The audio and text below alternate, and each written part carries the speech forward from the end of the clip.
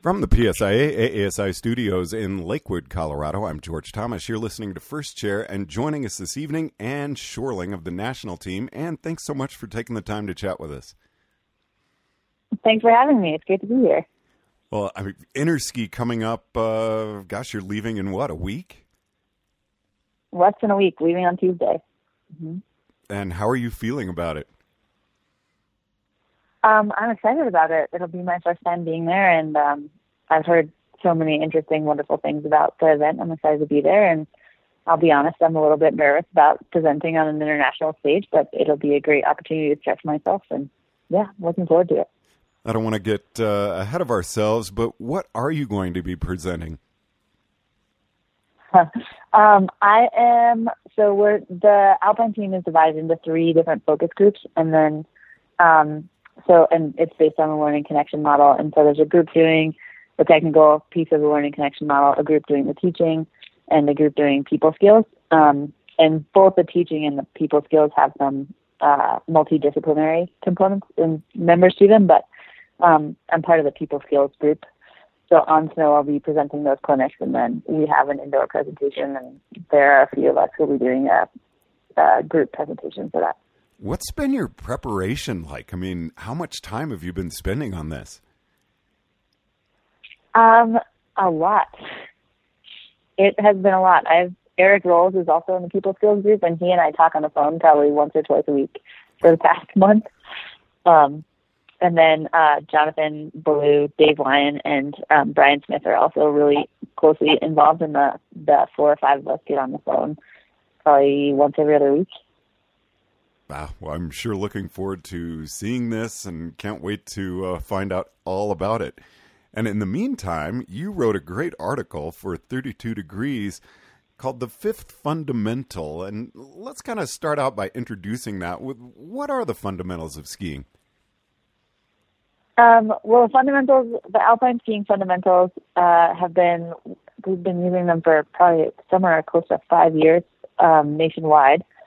And they just describe effective techniques for manipulating the ski.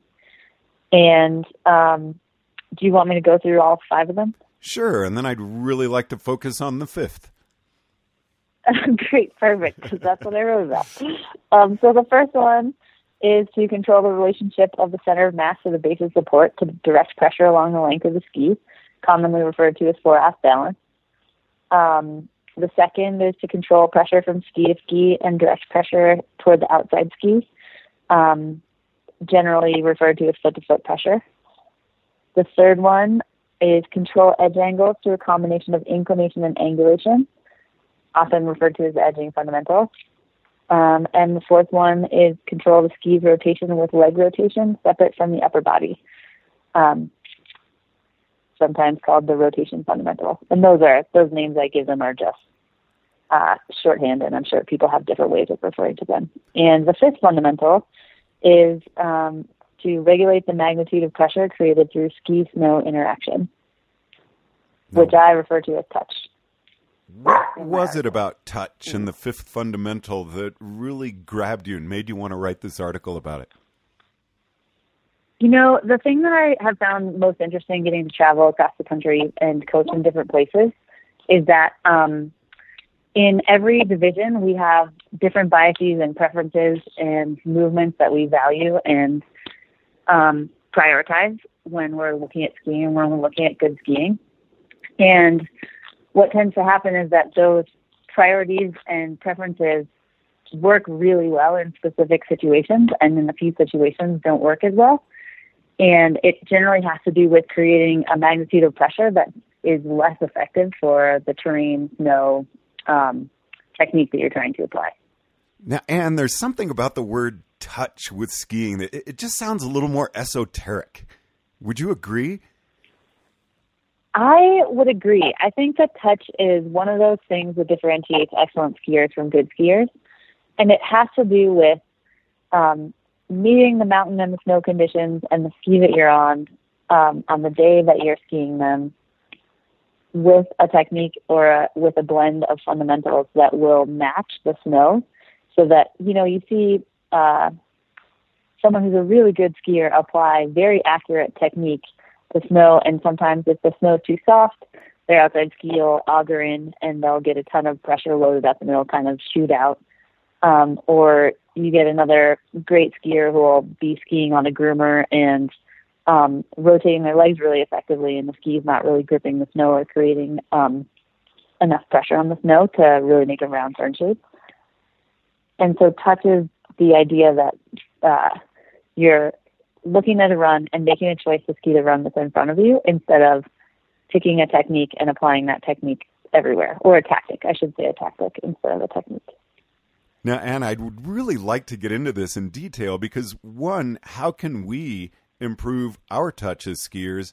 But two, how do we teach this effectively? So in terms of thinking about my own touch as a skier or our own touch as a skier, I think the first question is, what are my go-to movement patterns? What are the choices that I typically make? What do I value? And then thinking about, okay, is that a high pressure set of values? For example, I've skied with groups of people where they're fully committed to being driven into the cuff of their boot, which is a great place to be, and it concentrates pressure on the tip of the ski. And so that's a movement that will benefit us in a high pressure situation and might have some drawbacks in a situation where we want to ski with less pressure or manage pressure. So thinking about what movement patterns do I value?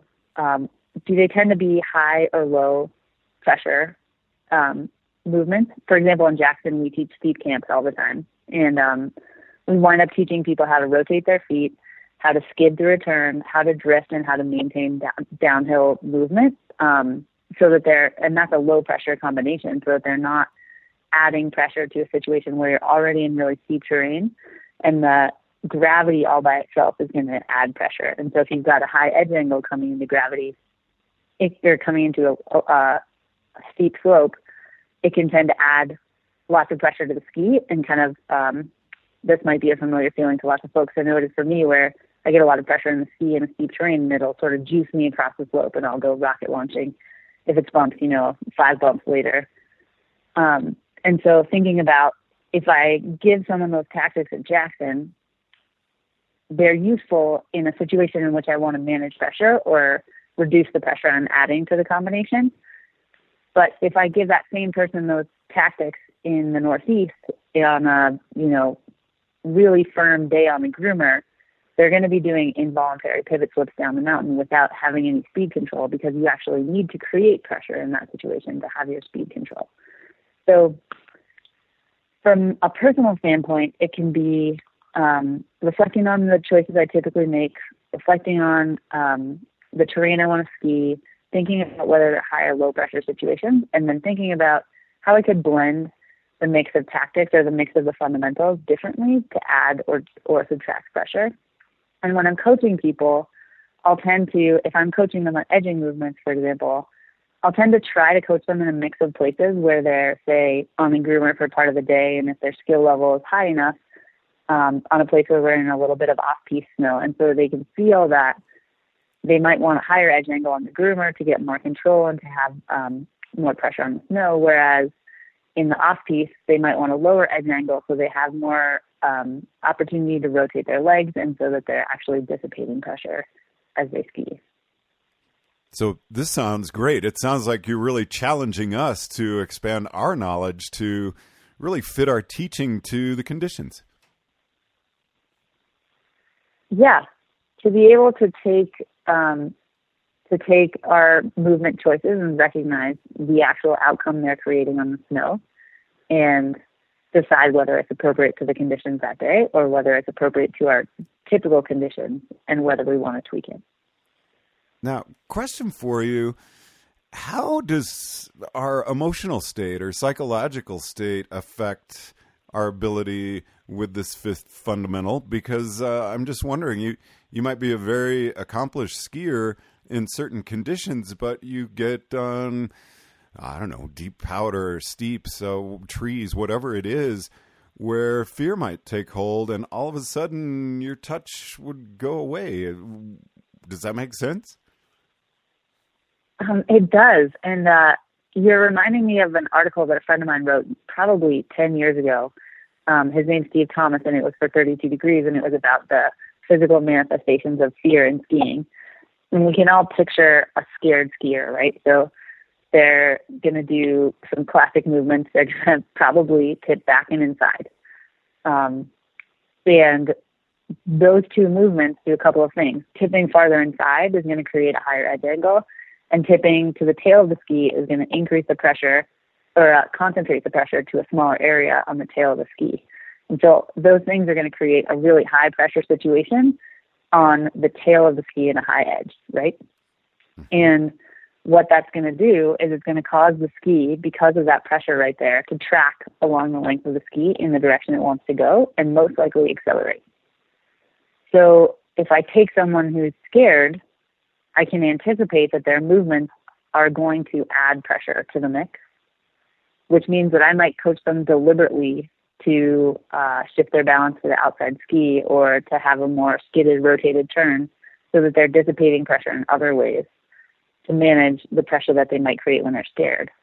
Or another way to come at it is to anticipate that someone who's fearful will perform much less well in terrain where if you up the fear factor too much, you can also anticipate that you're going to lose performance.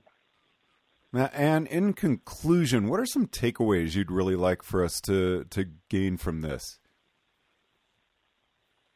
I think the biggest takeaway for me as I thought about this is that each of the other four fundamentals has a range to it. And at one end of the spectrum or the other, they will either increase or decrease pressure on the ski. For example, controlling the relationship of the center of mass to the base of support to direct pressure along the length of the ski. The more I move my center of mass towards the tip of the ski, the more I concentrate pressure there. The more centered I am, the more I I spread pressure evenly over the ski. And the more I move to the tail, the more I'm going to concentrate pressure on the tail. So the more I move fore and aft, the more I'll concentrate pressure at the end. And the more I'm centered, the more I'll spread out pressure. And so that fundamental, how I choose to apply it, will have an impact on how much pressure I'm creating on the snow. And when I make choices relative to any of the other fundamentals, it will either serve to increase or decrease pressure. And that will either work with the snow that I have on that day and the conditions I want to ski, or it will be a mix, like trying to carve turns down bottomless powder and sinking to the bottom.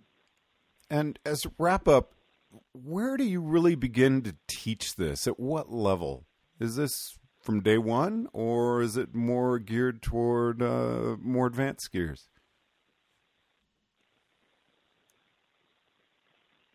That is a great question. I think it depends on the person that I'm skiing and their goals, really. If, like, for example, I have the opportunity to ski with a lot of people who care about understanding the application of skiing and how movements work and how they impact the ski. And so we're working on it often at kind of an intermediate level. Or if I have a skier who wants to be able to ski the whole mountain, I would talk about it more frequently. If I had someone who were really committed to skiing on groomers and that's all they wanted to ski, I might spend less time thinking about application to other places on the mountain. But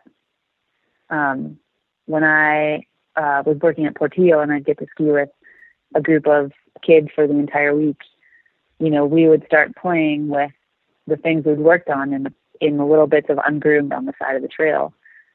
And we wouldn't necessarily talk about it, but we'd play with trying to do the same things that they'd learned how to do on flat terrain in the off-piste, so that they had that versatility and really the ability to handle challenges that came at them.